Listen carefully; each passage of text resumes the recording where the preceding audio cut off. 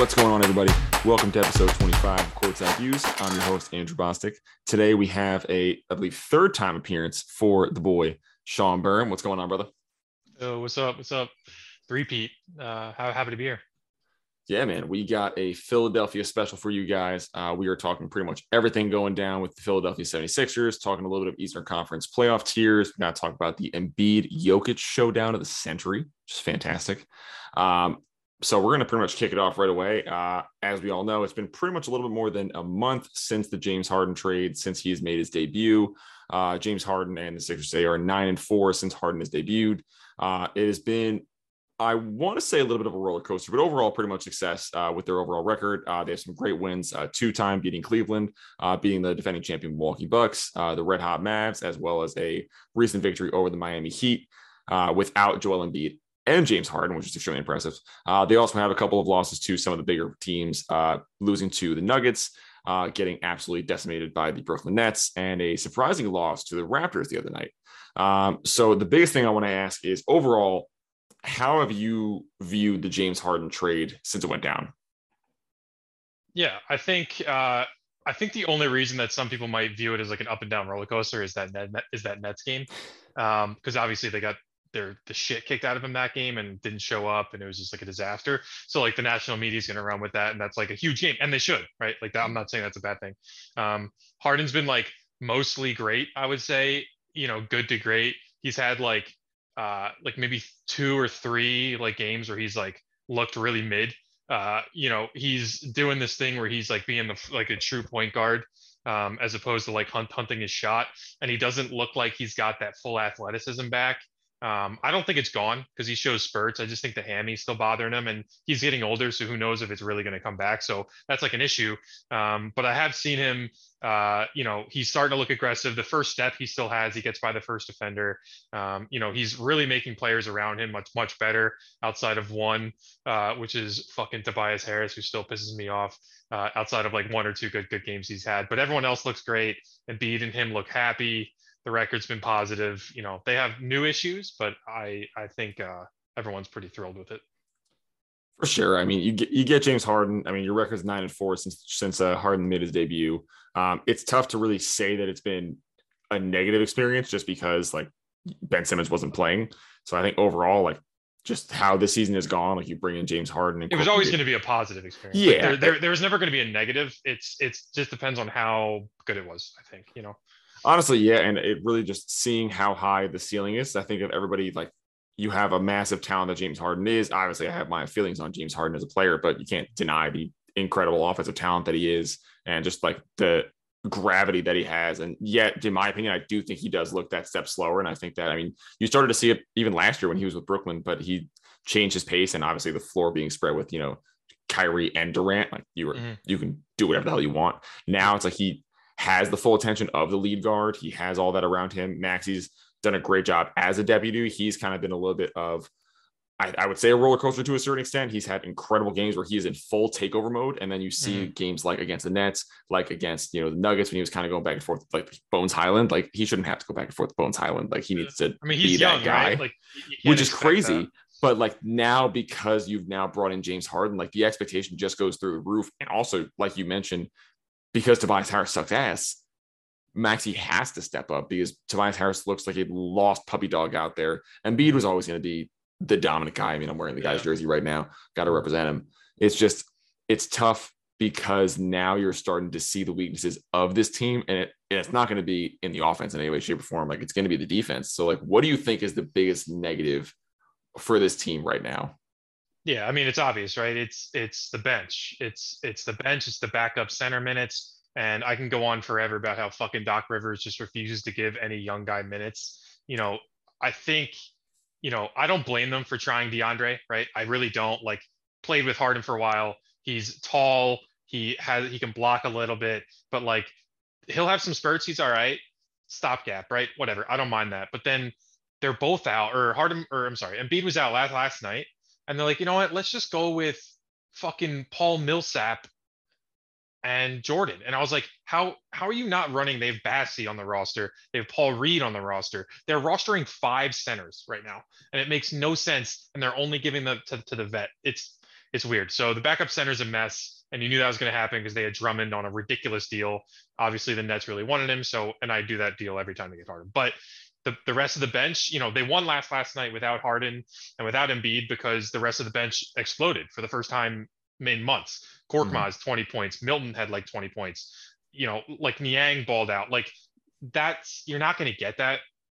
You might not get that once in a full 7-game series. Like, so I think the bench is going to be rough, and I think they're going to need to do a lot of retooling in the offseason to kind of fix all of that. Hopefully they can, but it's definitely the bench.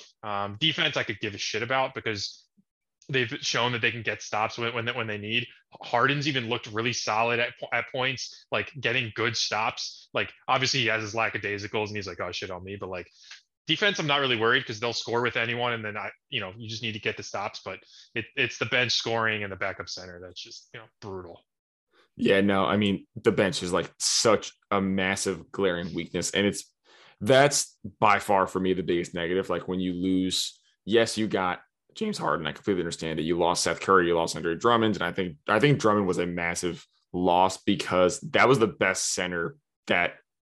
backup center the Sixers have ever really seen easily since Joel Embiid has been in there. And like DeAndre Jordan is just a scrub of all players. Like he got cut from the Lakers. Like we knew it was going to happen. And I think it's just weird. Like Shake Milton is probably the most inconsistent player on that bench. Like Korkmaz is flamethrower who shoots like 35% from three and is like labeled a sharpshooter. It's really weird. He's been largely asked this year. He had a good year a good like bench year last year. This year he's been like really off. So if he ever comes back and starts firing, maybe they look better. But yeah, you're right. Like, Milton, super inconsistent. The rest of them are whatever. I still do that trade. Like you don't let a backup center hold up a trade to get James Harden. No, I and understand. you know that too and whatever. But yeah, like they have issues they need to fix 100%. It's just tough because like it shows what happens. And I know that Doc was kind of doing that little like platoon for a little bit when like he would keep Embiid and Maxey on the floor together, but then he would keep Harden and Harris on the floor together. And like that lasted for like 4 games because then the Nets game happened and kind of like it was legitimately like an oh shit moment. Like, all right, we can't do this like at all. The Nets like punch him in the mouth. They didn't really have a plan for it. And now you see Rivers trying a lot of different lineups, but it's still not the lineup combinations that people want to see. And I'm not saying fans are always right, but I do understand like the depth is such a big issue. Like how much worse can Paul Reed be? Like how much worse can Charles Bassey be? And I'm not saying they're jumpers names. That's why fans want them, is because they're jumpers and maybe Paul's not as tall, but Bassey is literally a jump out the gym, like huge dude. And listen, and like no one thinks that they're going to be like the second coming. They're not going to be Andre Drummond. They're just going to be guys that can catch lobs and like won't get lost on defense. And like, Jordan just like gets lost. I'm like, you can't lose a center. Like you're a back. I don't know. So yeah, I agree. It's tough. And then also, playmaking off the bench is non-existent. Shake Milton, no one's saying he's a point guard. You're not asking him to do a lot, but there are times that he just like doesn't look like an NBA player, and that's a huge issue for me. And my question to you is like, is there enough depth on this roster to make a legit championship run? Like, does this team? Because you look at teams like the Boston Celtics, you look at teams like the Milwaukee Bucks, like even depth like the Chicago Bulls, or even, I mean, the Miami Heat have depth. And I know it's tough, like the US have the star power, obviously, but when it comes down to over a 7-game series, is there enough positive on this bench to make a deep run? Yeah, I think stars win, right? I don't think benches win. And so I would take the Sixers over most of those teams. I think honestly in a 7-game series, you're going to have it like, I think sometimes the benches get, like people put too much weight into how good someone's bench is. Cause then like, once you go into versus the Bucks, like, are they going to be playing, I don't know, Wesley Matthews or whoever, like 30 minutes a game? Like they have like all these things where it's like these guys who are only going to get 10 minutes or 8 minutes a game. Like people are putting so much weight into that. Mm-hmm. And I would just throw all my weight into the big 3 or whatever you want to call it with the Sixers and just hope that like you just get one of these guys that pops off. I think they have enough. I do. Do I think they're going to get it? No, but I think they have enough to at least compete for it. No, I mean, it definitely helps, obviously, as you head into the playoffs, because like now those 10-man rotations legitimately go to 8-man rotations. Yeah. I just think that you look at the East, like the Eastern Conference has never, for as long as I've been a fan of the NBA, looked like this. There has never been, and we'll talk about it later, like this deep of a conference. but also like the amount of star power. And like kind of like what you said about stars win the league. You can argue that every single team in the top 6 has a legit star to 2 stars that can compete with Joel Embiid and James Harden. And maybe not up to that caliber, but that's where that depth comes in. If Harden and Embiid are at like at the top, and say for example a team like Chicago with Zach LaVine and DeMar DeRozan, who are maybe one tier below them. And I'm not a believer in Chicago in any way, shape, and form, but just the factor of that they can throw pieces out there like Lonzo Ball, Ayo Dosunmu, Patrick Williams is coming back. You have Alex Caruso. They have depth pieces over and over. Well, that's a perfect case. Do you like their bench is way better than the Sixers? Do you think they could beat the Sixers in a series? No, because I hate their defense. Exactly. So like, you can go through that with any team. The Celtics. Do you think the Celtics can beat the Sixers in a series? Absolutely. See, I think you're wrong. Do you think, I don't know, the Cavs aren't beating them, the Raptors aren't beating them.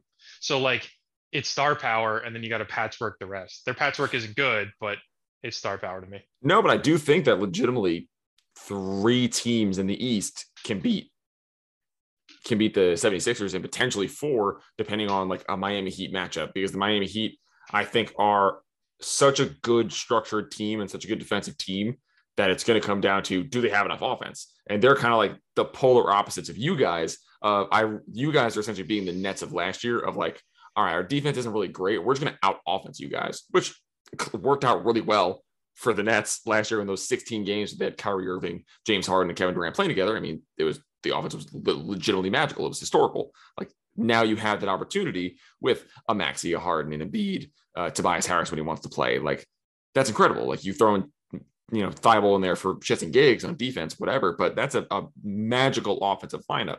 Then you throw out the Miami Heat, who are going to go 5 deep on defense, but can they muster up enough offense to compete? So I think that'd be a great series to watch. And I really think that it comes down to, well, if they can slow down Embiid and force James Harden to take over a game, I'm not sure James Harden can be that guy. He hasn't proven to be that in the playoffs. He's an incredible offensive talent and creator, but if they legitimately take away Joel Embiid and double team him every single time, can Harden do it? I think that's tough because he hasn't been able to do that in a 7-game series. And I'm just fucking pumped for the playoffs. I think it's absolutely incredible.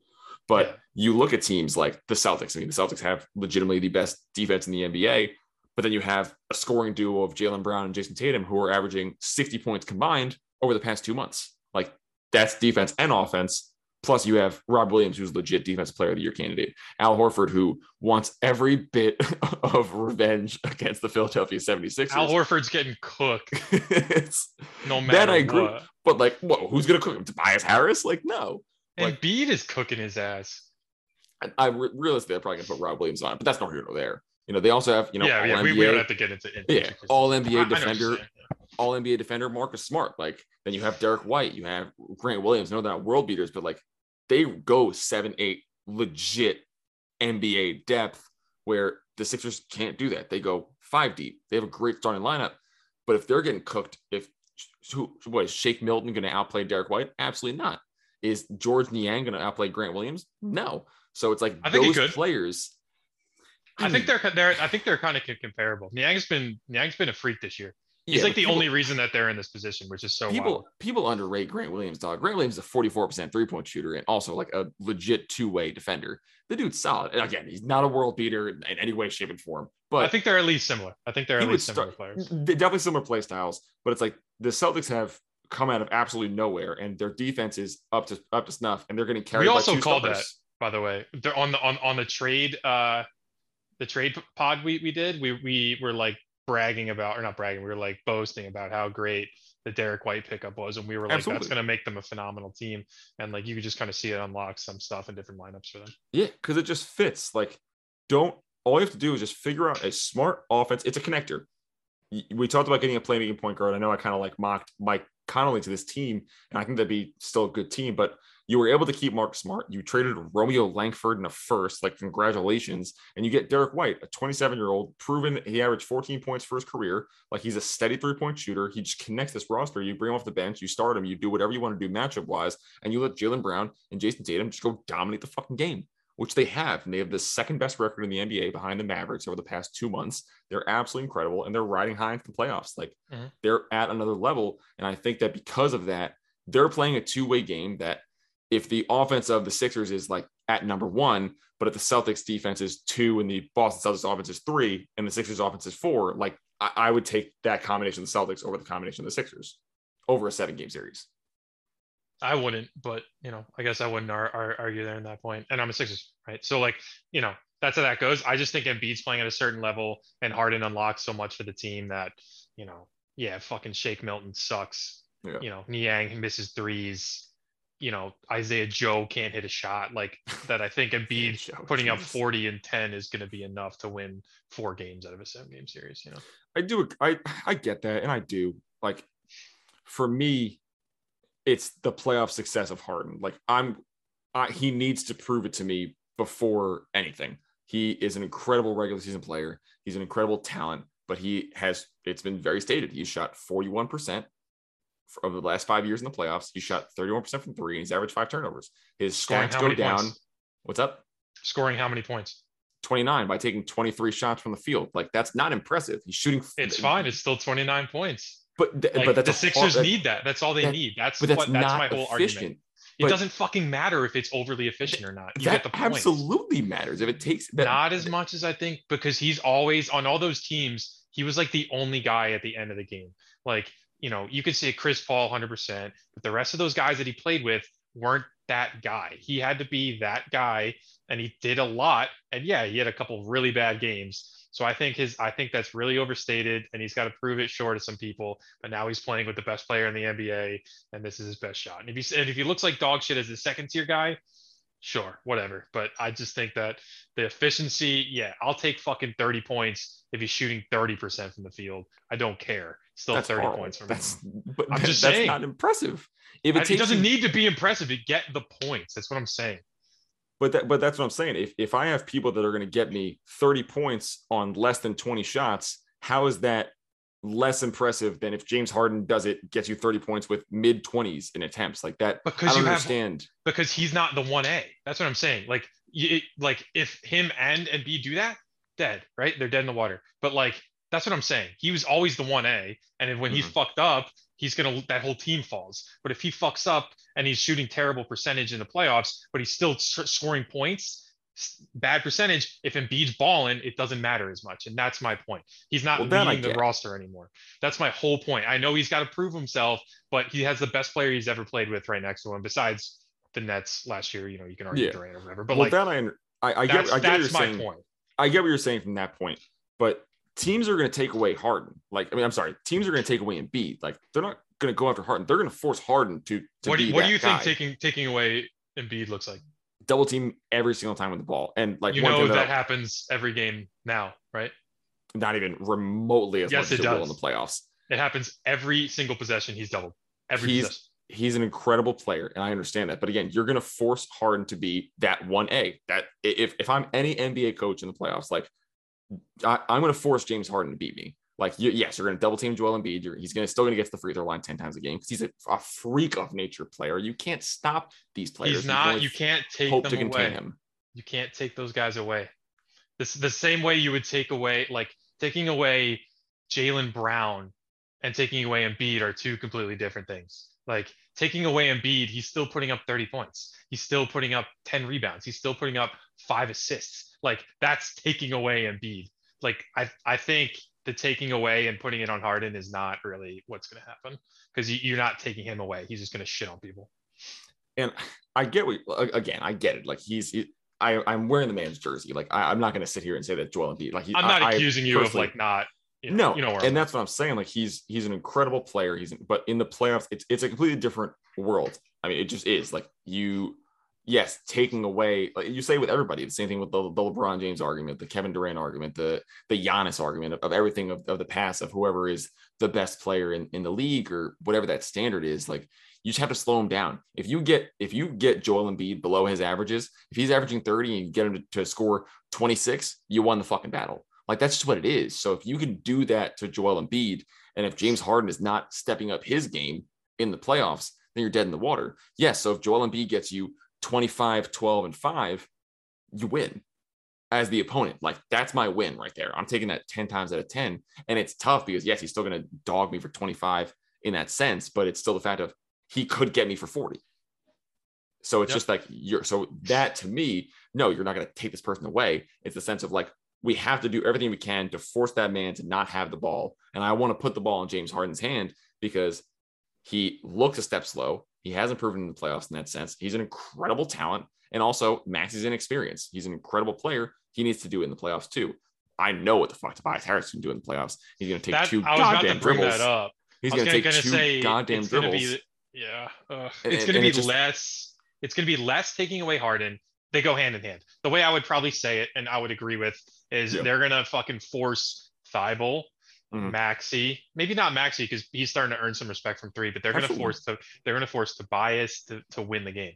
Like, so that's what I would say. They're not going to force Harden to win. They're going to force Tobias to be the guy because they're going to throw the doubles at Harden. And if he can't, and he's going to fucking kick it because he's been doing a great job at kicking. And if the guys around can't shoot, then that's the issue. That's how I would frame it, if that makes more sense. No, I mean, I think it makes perfect sense. And I guess when I say take away Harden, so Harden has proved over the past, I would say for me, 2 to 3 years as a true playmaker. When he was on that Houston offense, like he was a playmaker by de facto. Now it's like, okay, when he stepped foot in Brooklyn during his last year in Houston and now in this year with the Sixers, like he looks like a legit point guard. Like you said, he looks tentative, almost like trying to score. Yeah. To where he's like, he doesn't really know what he's doing to a certain extent of, do I take the step back? Is it the right time? He looked tentative, but when it comes to his pure playmaking and pick and roll, he's a goddamn maestro. And it's been magic to watch. So when I say take him away, I'm saying limit his playmaking and force him to be a scorer because I think he doesn't want to be that right now. He wants to he wants to give Harris the shots. He wants to give Max the shots. He wants to give Embiid the shots. So if that's his mindset right now, force him to do the opposite. Force him to take these step backs, force him to take these contested long twos, force him to drive into double teams and try and get the foul called. Like get him out of his comfort zone because that's not who he is anymore. So if I'm doing that and Harden shooting 5 of 15 or 5 of 13 from the field and goes 6-7 from the free throw line, that's a win. Like that's where I'm pushing my eggs and saying, hey, this is the James Harden I want because Harden can beat anybody on a pick and roll and kick it to Tobias Harris. And that's also a win because Tobias Harris is going to do it. But Harris has proven that he can be a 40% three-point shooter as long as he's not being an absolute moron taking 2 steps and shooting fadeaways. Yeah. Yep. So if he can do that and be that spot-up shooter, I mean, you look at Maxi in this last Heat game, dude fucking took over, cooked Tyler Hero for, I don't know, it seems like 4 minutes straight, went on a personal 9-0 run, 5 for 5 from the field. Like Maxi has so much juice to him, but then you see those like uberly energetic like vibes from him. And then the Nets game where he comes up, takes 2 dribbles, pulls up from 30 feet and airballs it. And it's like, oh shit. But he's so young. So you're going to get those incredible games. You're going to get those high level games of him dropping 27. He's going to steal a game for you in the playoffs. There's no doubt about it. Maxey? But he's also going to lose. But he's going to lose a game for you. Oh yeah. No, I don't know if he'll lose. I just think it depends how you frame the loss, right? If he's just like being too passive, then yeah, you could say that. You know, like I don't, being passive. Like if there are times like in that Nets game, he was. It was almost like he was like, oh, Harden's gonna do this. Like this is Harden's time. Let me just literally go sit in the corner like Ben Simmons would, and like that isn't gonna work. And then you could see like he's gonna have to step up. So yeah, it's fair. It's gonna be really interesting. I think the whole thing, it's Harden's best player he's ever played with. I think, minus Durant. It's, he's playing that kind of, what I was going to bring up before is that he's kind of doing what Chris Paul does, where like he doesn't even look for his shot until he gets the rest of the team involved. Like there are times where Chris Paul doesn't even like look to score until the 4th quarter because he's like, all right, everyone else is starting to cook. Like we need buckets. I'm going to get it now. And Harden hasn't really done that. He did it like maybe two or three games where like he took over a bit in the 4th and won him stuff. So if he could prove to do that on a more consistent basis, they get dangerous. But definitely short. He's been very tentative at points, and it's definitely pissed off some Sixer fans. Like there's been times when it's like, bro, just fucking shoot. Like stop looking weird. Like he like broke a dude's ankles like last week, fried him, and where he would have like stared at him and then hit the 3, completely pass out and like the bias in the corner. So agreed. We'll have to see what happens. I think it's they're going to be a really interesting case study. I think it's definitely interesting, and I think that a couple things of is there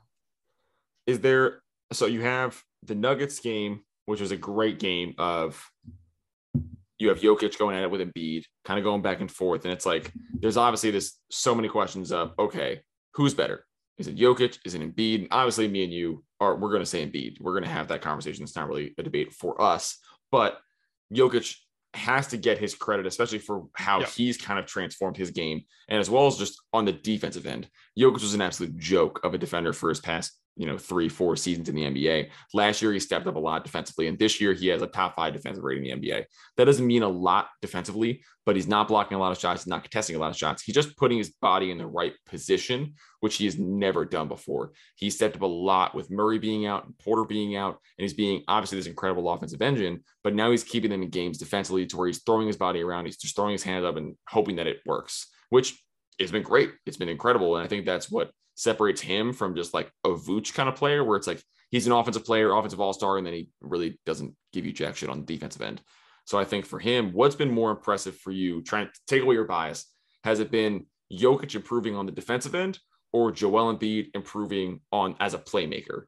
Now that he has all this gravity to him, being this offensive hub to a certain extent, because Ben Simmons has been out pre-Harden and saying, okay, he's averaging a career high in assists. He's averaging almost 5 assists a game. He hasn't even had to ever have this kind of playmaking and step that way. Which one has been a little bit more impressive from a pure basketball perspective for their games?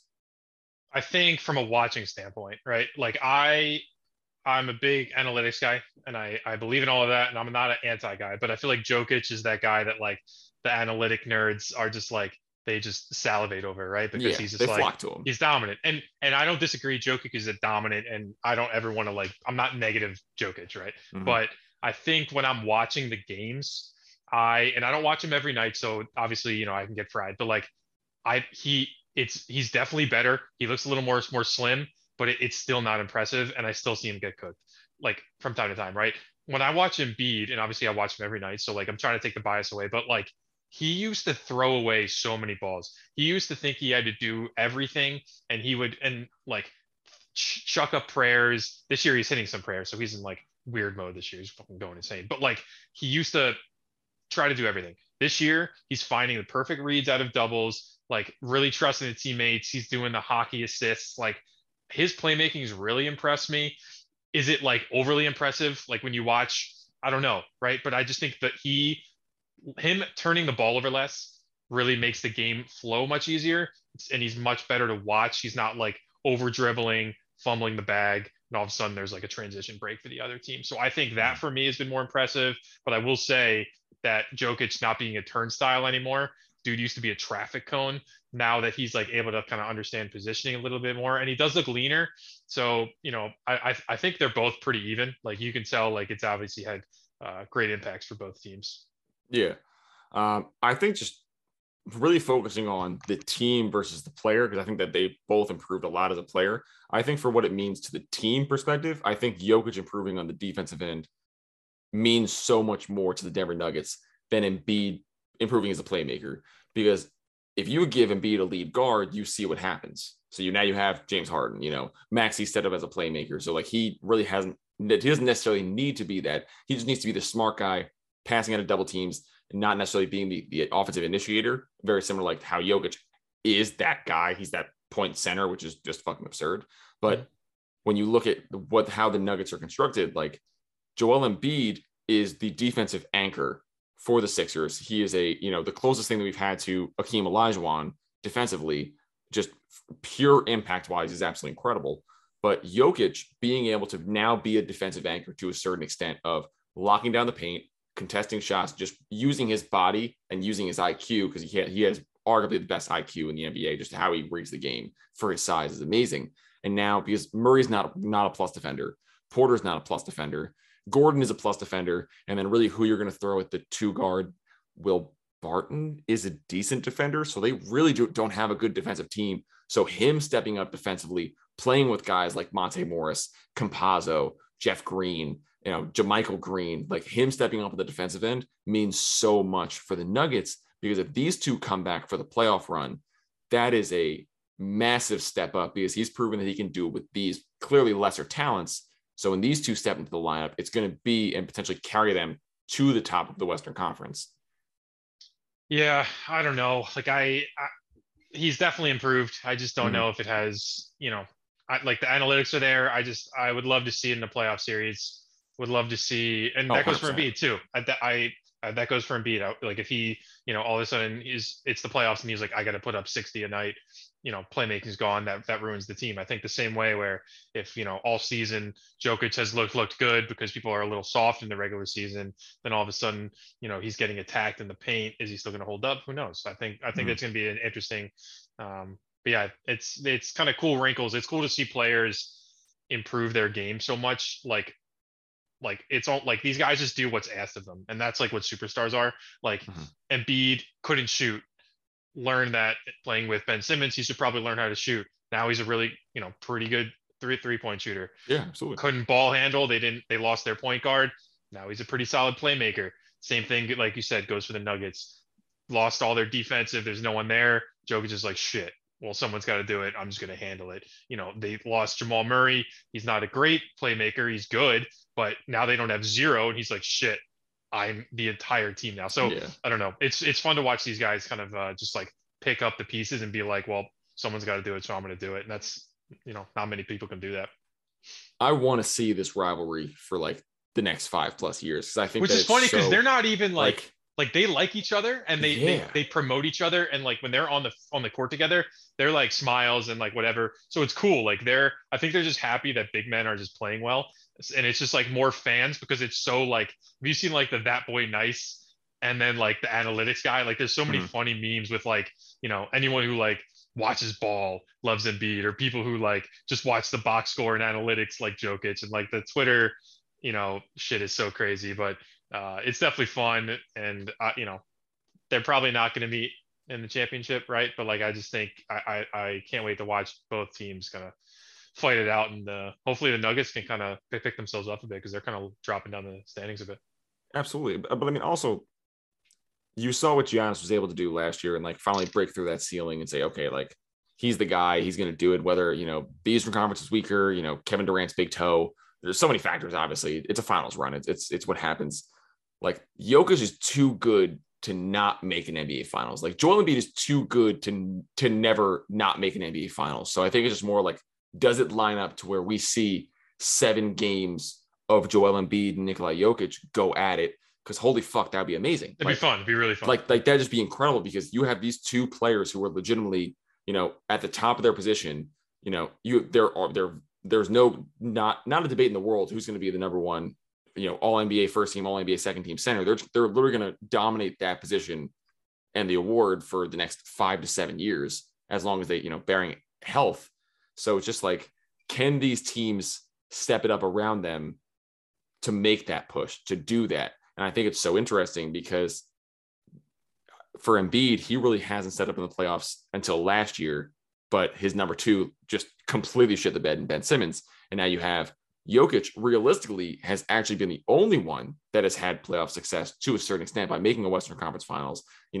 Jamal Murray went fucking Super Saiyan, taking it back from back-to-back 3-1 deficits and making to a Western Conference Finals. So he's really the only one that has had that kind of success to a certain extent. So it's like, can they both, for Embiid, I think a successful season for him is like getting to the Eastern Conference Finals and like saying, okay, like I'm right there. Like we're right here. Like, can we do it? Another year of Maxey, another year of Harden, like bring him back. Like, what does that look like? Or do they get bounced in the first round? Do they get bounced in the second round? Like, this playoffs is going to be so important to what this team looks like in the future, how they build the bench, what the depth looks like what does that look like? And also, does Doc Rivers come back? Because I hate what he's done with this team as a coach. Me too. And I am such a Doc Rivers guy. I mean, we talked so many times of like, I think he's such a great player coach. I think he connects so well, but holy fuck, man. Like, it's like old man yells at kids playing on lawn, like adjust, like get with the times. He doesn't have it. Like do it. Like I love,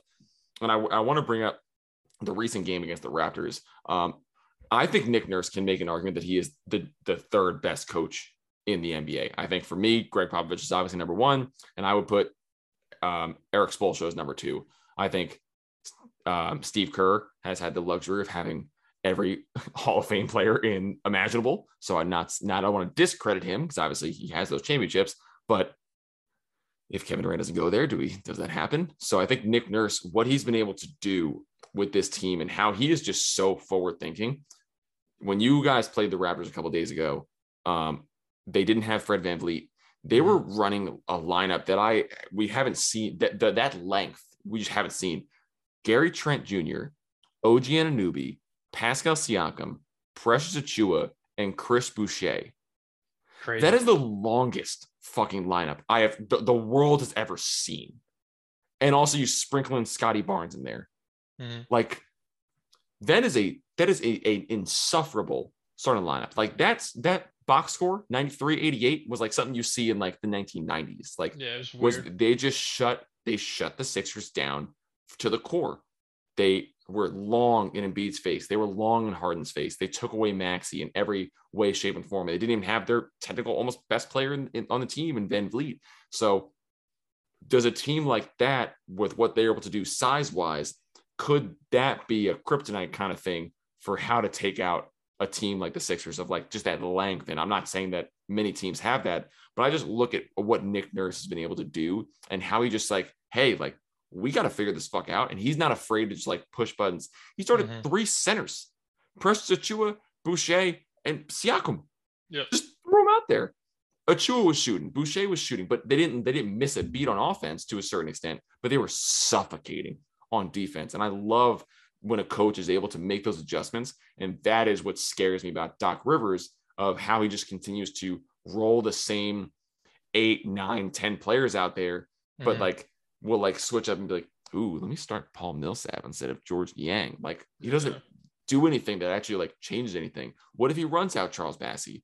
Like, I'm not saying, like, I look at Tom Thibodeau and I give him a shit ton of discredit for what he does, but him throwing out Jericho Sims for 10, 12 minutes and letting him just run, be a long jumper. The dude averaged, he started 3 or 4 games, averaged almost 10 rebounds a game. If Charles Bassey can go out there and get you 2 to 4 points and almost 10 rebounds in 14 minutes of work, dub, absolute dub. Like, yeah, you need the coaches that aren't scared to do that. I agree. Nick Nurse is a great coach. And yeah, I don't know if teams like that have enough to beat the Sixers in a 7-game series, but they definitely have enough to steal like 2 games, like easy. Like, I don't think that's like, like they could come out game 1 and like, just like shock the shit out of the Sixers. And, do I think Doc's going to make the adjustments? No, but I think Embiid is going to make the adjustments. Like Embiid and Harden are going to be like, all right, we can't do the typical shit. Let's do this. And like, they'll figure it out. But yeah, I think, like those good coaches, like they're just going to steal some games. And like, if they could go off, you get VanVleet to pop off a bit or something. It like OG hits like 6 threes and like all of a sudden you're cooking. Like, you know what I mean? Like shit happens and that's the playoffs. So yeah, I don't think teams like that have enough to beat them. But yeah, they definitely have enough to steal a couple games. And I think that's a good formula. Like, yeah, if you have an athletic, long team, then yeah, like that's the key to beat not just the Sixers, probably most teams a lot in of the NBA. teams, yeah. You're going to piss off a lot of NBA franchises running lineups like that, to where it's like, okay, we're going to run like some form of like a 1-3-1, 2-3 zone and just like extend your arms and just cut off every single passing lane possible. So I love that they were able to do that. And I thought it was so cool to watch from a fan perspective. Like, it was like a chess match, but like Doc Rivers like didn't know the instructions. So he was just Doc's playing checkers and Nick Nurse is playing chess. Like he's just looking at the board like, which color am I? Like, he has no fucking idea. but it's also crazy that like you guys only lost by 5 in that sense. So it's like they had to throw out all the stops for your team to like only lose by 5. So it's crazy, just that level of talent at the top and like how that can carry you, and kind of like your point of how far superstars go and how they carry you. So it's definitely interesting. I just love like when a coach is able to make those adjustments and just like push the envelope. So it's definitely crazy. Yeah.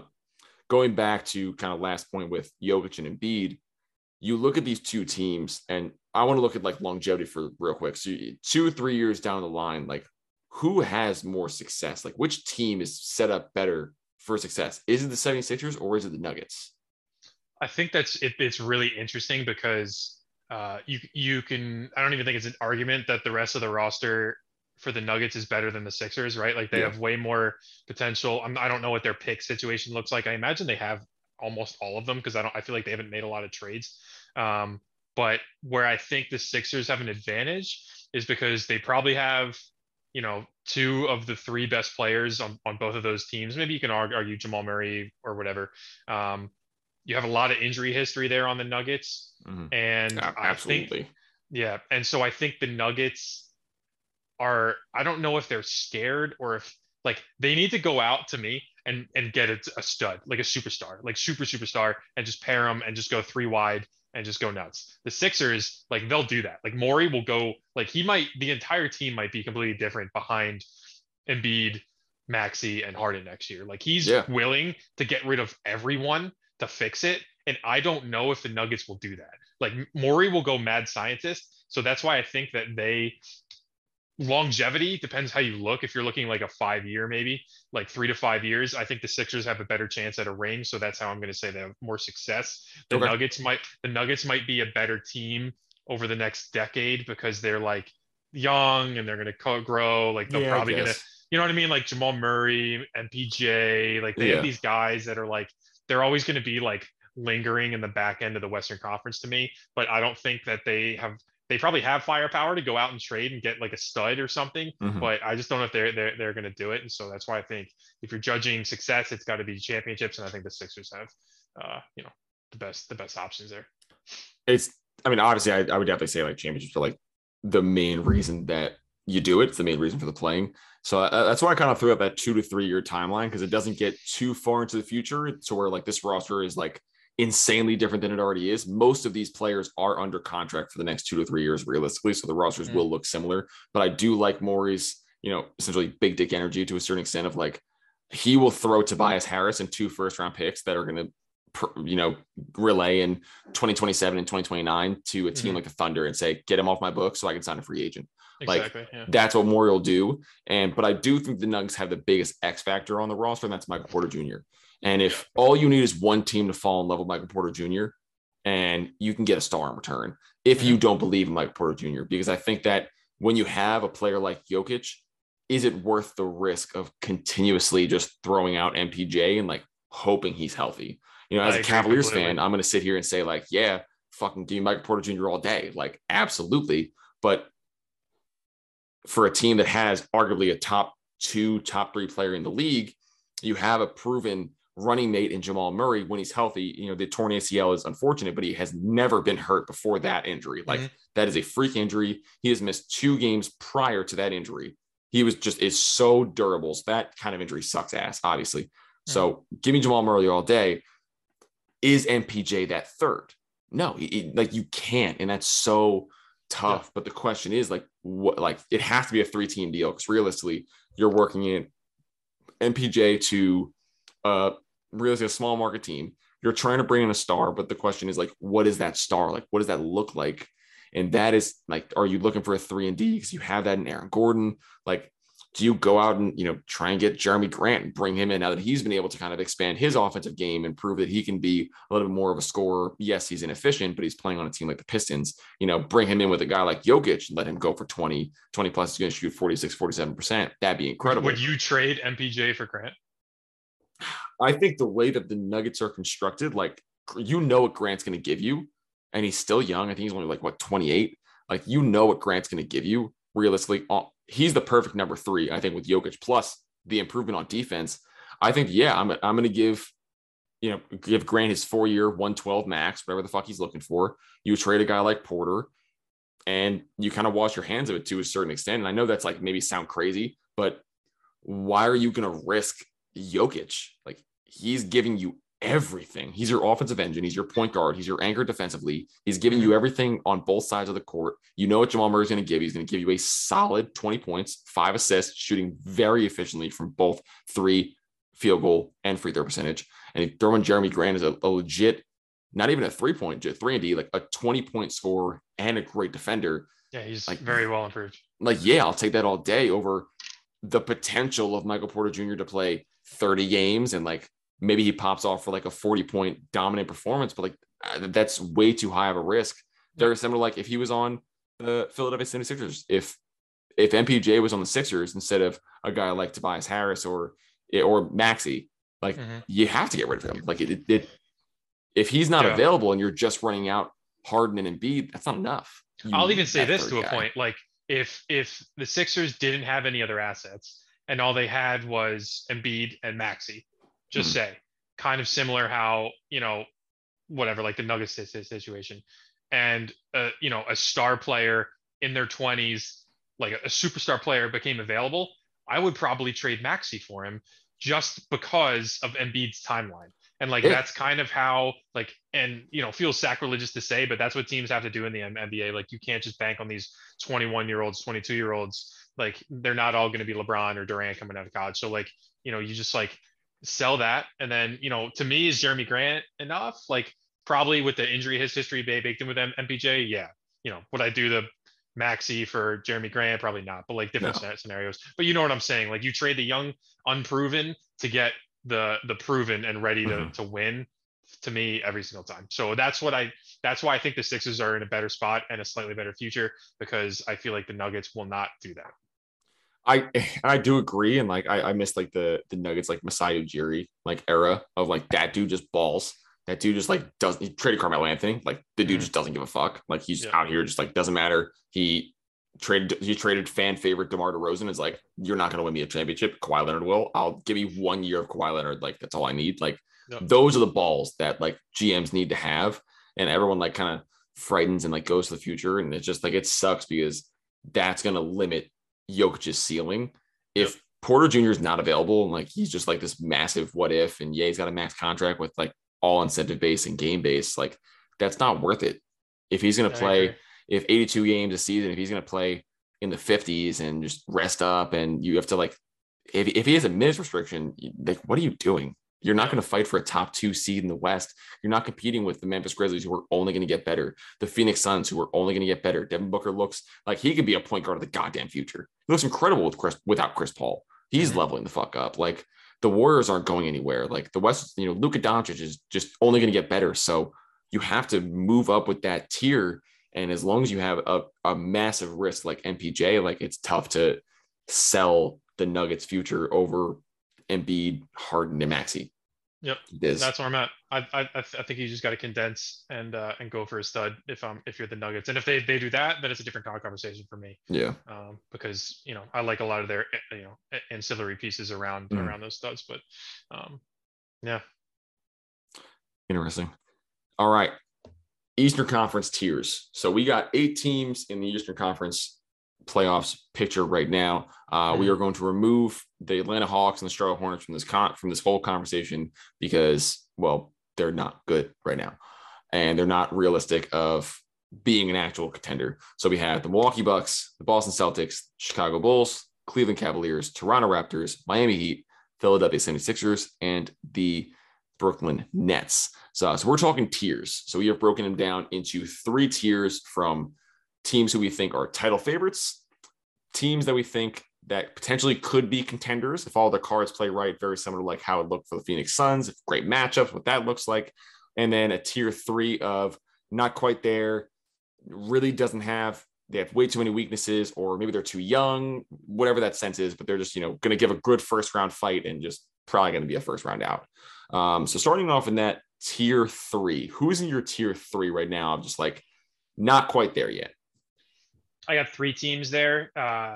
I got the Cavs, I got the Bulls, and I got the Raptors. Those are my 3 that I have in that. Yeah. I think they're all great teams, but I think they have glaringly obvious weaknesses. Cavs are too young. They're not quite there yet. They're going to be, but they're just not this year. It's incredible they're at where they are just because they're so young, but I love that team. So I think they have a really bright future. You're a Cavs fan, so you obviously know. I know, baby. The Bulls, I just don't think they got it, and they haven't, what's up with my God, Lonzo? When's he back? So he just got cleared for conditioning, 10 to 14 days conditioning. He's going to get probably like 5 to 7 game run before playoff season starts, which is great for them. Is it enough to like make a playoff push? Probably not. Yeah. I'm right there with you all year, like, I'm right there with you. Yeah. This is like clear tier 3 for me. Chicago, Cavs, Raptors. It's exciting that the Cavs are even like in this conversation, which is dope for me. I think Evan Mobley is a huge factor of this, of just what he's been able to do offensively and defensively. Darius Garland obviously leveled up to an all-star caliber.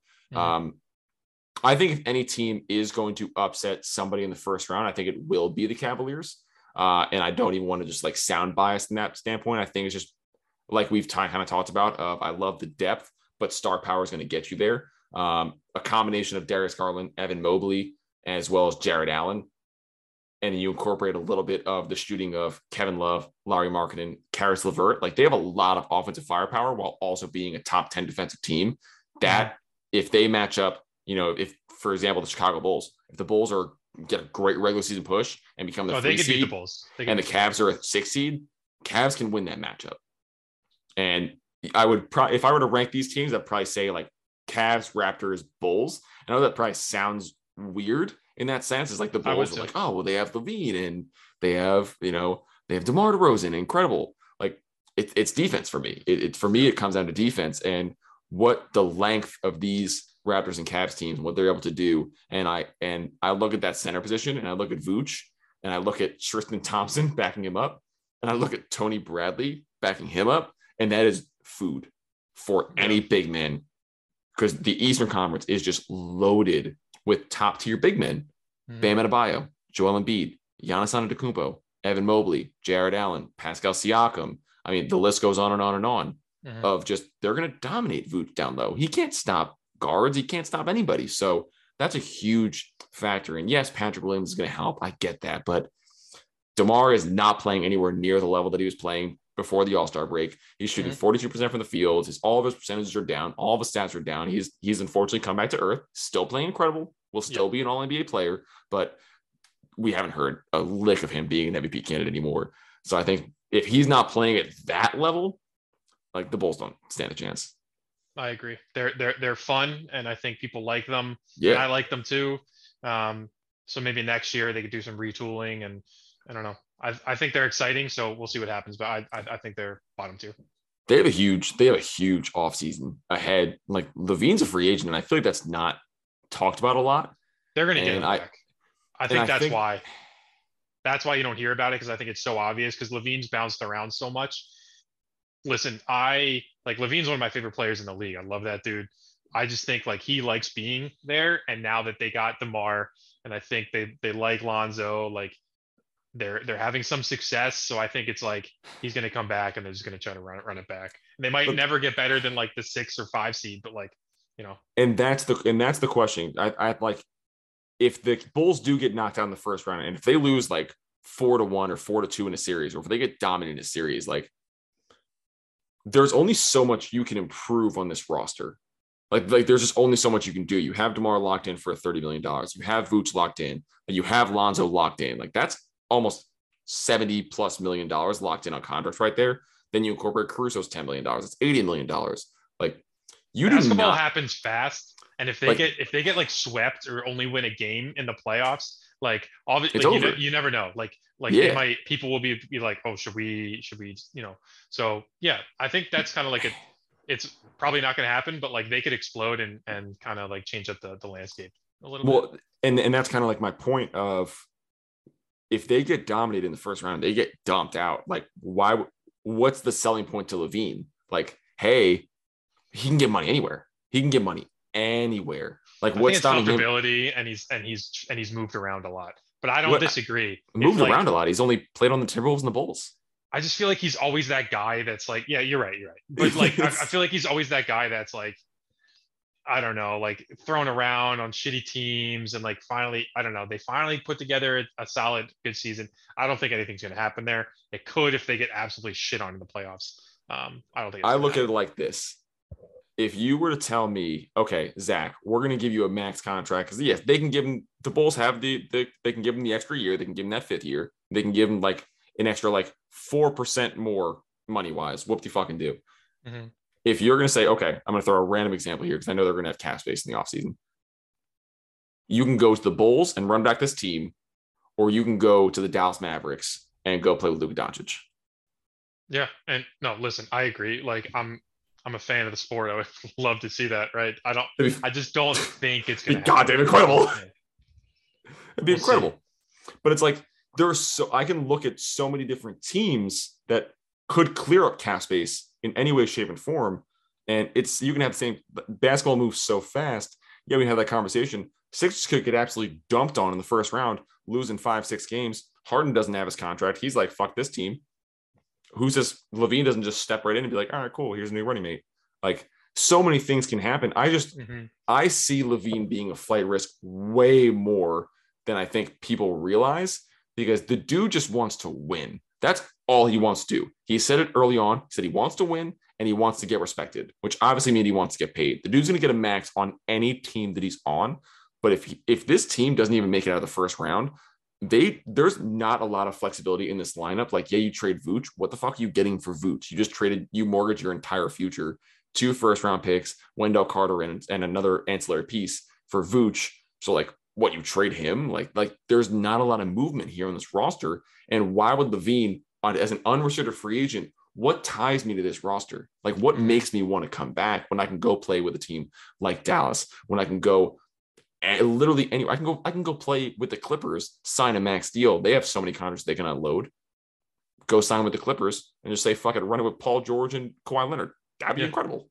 So there are so many better options for him to go versus just like, oh yeah, I can go like make a bag and just like be Bradley Beal and just get dumped on the first round every year. That sounds good.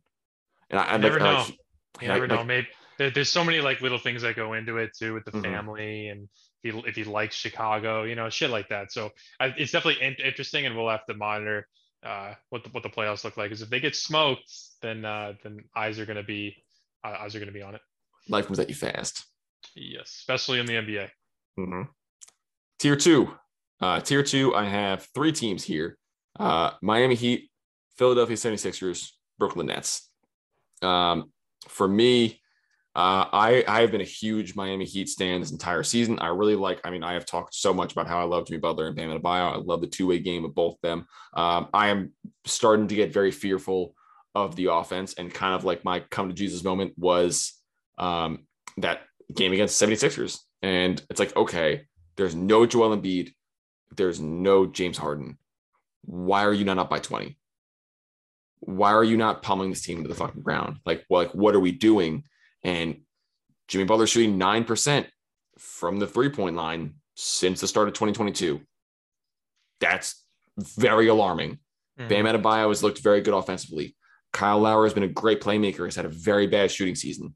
Tyler Hero has looked incredible offensively, has been getting cooked left and fucking right defensively. So if he's in on offense, he's getting cooked defensively. So it's such a tough balance. Duncan Robinson is having his worst shooting year in 3 seasons. It's like, is there enough offense on this team to win a championship? And right now I'm going to say no. But I think because their two-way game, their defense is so great that it's always going to give them a fighting chance. There's not enough for me to put them in that next tier. Sixers, we've already talked about. Obviously, I think their defense and depth is going to be a huge factor for me. And I think I would need to see them to prove it in order to push them in the edge. And really the only reason the Nets are here for me is because Kyrie's part-time. Agreed. If Kyrie's full-time, first tier, and I really don't think there's any question about it. Yeah, I agree. I'm not opposed to any of that. I went back and forth here between having the Celtics and Nets in this slot because I think they're kind of on 2 different trajectories. The Celtics are so hot that I want to put them in the top, but also like I don't know if Tatum and Brown have earned that like they'll never disappear type shit. Because I know this year is their best year, like they're playing great, but I also feel every year since Tatum's been like exploding that he always has this like little run where people are like, oh, this is it, like he's in the top 10 in the NBA, and then like he ghosts for a while, and like he still always has that. And so I'm wondering if this is the year that he's like, nah, fuck that shit, like I'm top tier. And if he does it all through, cool. So for me, it's definitely, I'm gonna say Celtics here, I'm going to say Heat here. And I'm going to say Nets here. So I'm going to keep all 3 there. And like you said, Nets is only just because of Kyrie not playing. If Kyrie was playing full time, there might probably one team, but and I think some of their ancillary has been playing better than they will in the playoffs. I think Seth is going to get absolutely roasted in the playoffs. Like he's worse defensively than Tyler Hero is. Like I think like it's same so case small. There. He just can't. He doesn't have it. He'll score a bit, but he's not going to score like Hero, I don't think. No. And so I don't know. That's there. And then the Heat, I agree with most things you said. They just don't have the offensive power. They'll win some games, but not enough to win all of it. think kind of going back to Tatum, because like I thought the same thing, and I was talking to one of my buddies at work. We were kind of going back and forth, and I was like, dude, I just like Tatum. Like he had a lot of success early on his rookie year. He's going back and forth with, they meet in the Eastern Conference Finals. It's Kyrie's team. Jaylen Brown's coming into it, and then Tatum has this massive poster on LeBron. He's like, oh, it's like, oh shit, like this rookie's like ready to play. He gets the Eastern Conference Finals. Then they get to another Eastern Conference Finals, and then with Isaiah Thomas, it's like, okay, cool, like whatever. Like people forget that 2020 run where they beat you guys in playoffs. They make it to the Eastern Conference, like they make it to the Eastern Conference Finals. And like Tatum's the guy.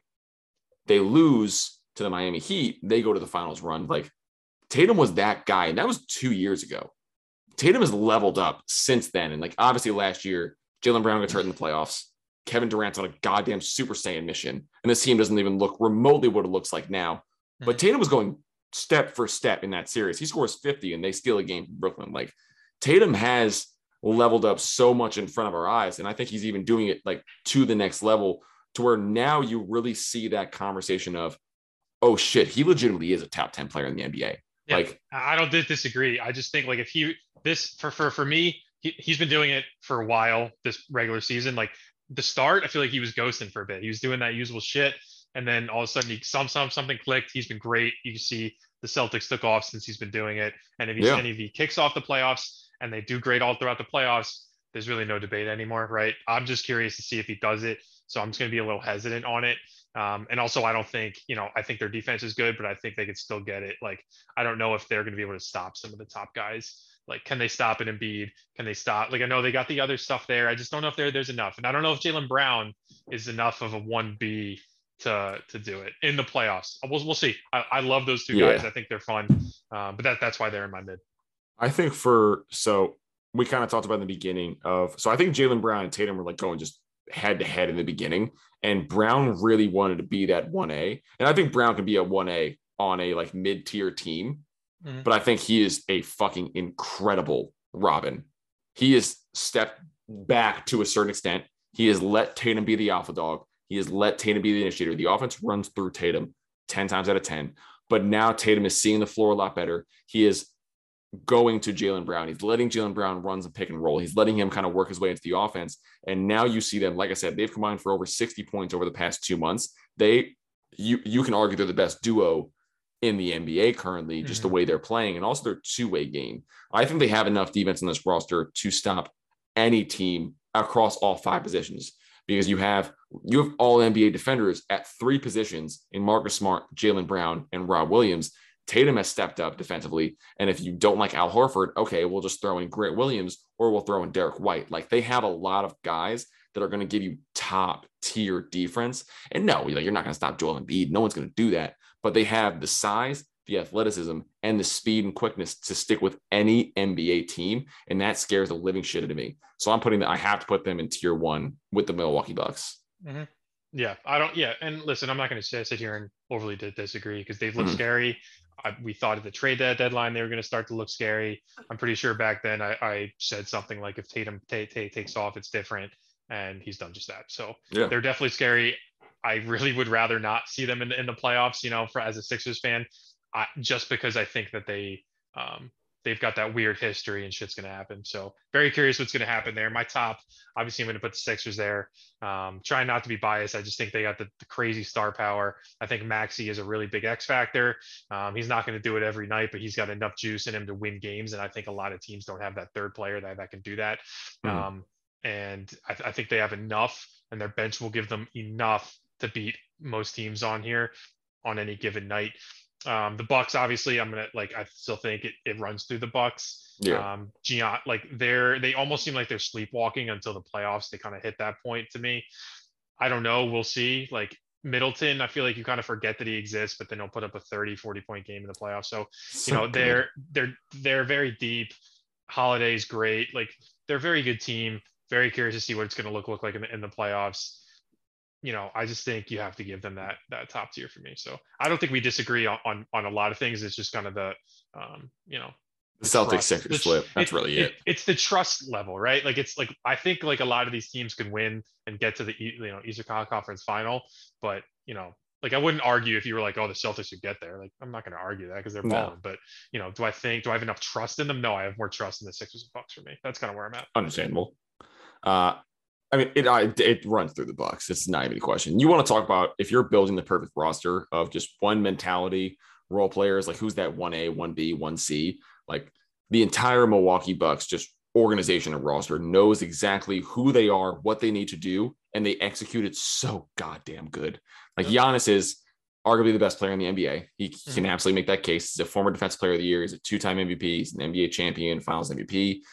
Chris Middleton is the most like random NBA all-star that we've seen in the past like 25 years. He just can walk out. He has this weird like demeanor about him, but he is just a 6'8", 225 bucket, no matter who is guarding him. All NBA players, just doesn't matter. The dude just goes and gets bucket. Then you have probably the best two-way guard in the NBA in Jrue Holiday, who completely changed the entire NBA Finals last year when he locked down Chris Paul for the last 4 games of the series, full court for 40 minutes. Like nobody can do that like Jrue Holiday. Then you incorporate Bobby Portis and what he's able to do shooting and stretch the ball. Brook Lopez does that and also anchoring the defense as an all NBA defender. You have shooters like Grayson Allen and Wesley Matthews. Like they just have so much in every sense of the game, and a coach that's willing to push the agenda. All right, we'll run Giannis at the center with Bobby Portis. All right, we'll throw out Giannis, Portis, and Ibaka playing with Jrue Holiday and Chris Middleton. We'll go long. Like we'll match the Raptors size. We'll match the size of the 76ers. Like, oh, you want to go small ball? We'll put Giannis out there with 4 guards. Like they'll just do it. And I love that. And it's so tough for me to look at any of these teams and say, oh yeah, they can beat the Bucks. Like I don't think anybody can beat the Bucks until proven otherwise. Just the way that they're playing across the board. And if they're healthy, if all these teams are healthy, it's so tough to beat a team like the Bucks. Even with the healthy Nets with Kyrie from their offensive firepower, like, dude, you got Seth Curry and Kyrie in the backcourt. Like, who are they guarding? They're not even guarding Wesley Matthews. So this team, that Bucks team, is just, they're incredible. They're amazing. Like I feel like we're gonna get another Bucks Suns finals. I don't want to see that as a fan because that is like doesn't sound fun to me. I don't know, maybe like annoying or biased, but like these two teams, they're like they have such a high and above advantage over their conferences right now that like that's just what it looks like when they're healthy. Not a team in the West is beating the Suns, not a team in the East beating the Bucks. I guess we'll see, right? I could sit here and be like, oh well, the Sixers beat a fully healthy Bucks team before Harden even got there, so it was just them beating friends, right? Mm-hmm. But like, and I'm sure plenty will say, a lot of Sixers fans would argue that, and I might to a point too. But it's not the playoffs, right? So once the playoffs comes, everyone's juiced up, Russes are ready to go. It's a whole different game, and they are like those two teams. Suns and Bucks are very similar, just in the fact that every player knows their role extremely well, and I think that's what really makes a winning team. So, I think it still runs through the Bucks, and it's kind of the rest of the teams, figuring out how to get by that. With that, you were to pick an Eastern Conference Finals right now. So if you were to pick like who's going to be in the Eastern Conference Finals, like who would you like? Not even matchups, just like these two teams are going to be in the Eastern Conference Finals right now. Who would you pick? I mean, it's hard because you'd have to kind of look up like what the first rounds are going to look like and do like, the high seeds, late seeds, what is it going to look like? I don't know. I'd really like to see a Sixers Bucks. I just feel like that's kind of like, it's got the star power in there where it's just like, all right, let's fucking see it. Like you could say that about a lot of other teams, the Nets would be interesting too, but I just think it doesn't have that interesting factor unless Kyrie's there every single game. Yep. That's where I'm at. To me, it's the Sixers and Bucks. You could argue Celtics maybe. I just don't trust them enough. The Heat don't have it. I don't think the rest of the teams have it enough. I think that would be really, really exciting Eastern Conference Final.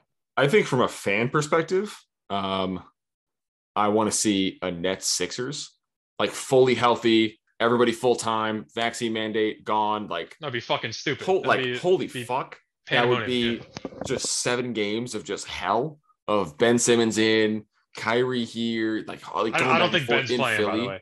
I don't think Ben's going to play this year. That's what I'm saying. Like if he comes in, like that's a whole different factor. Like I feel like we're not even talking about him. Like we're just mainly talking about Kyrie. Because if he comes here and again, that's such a massive massive variable.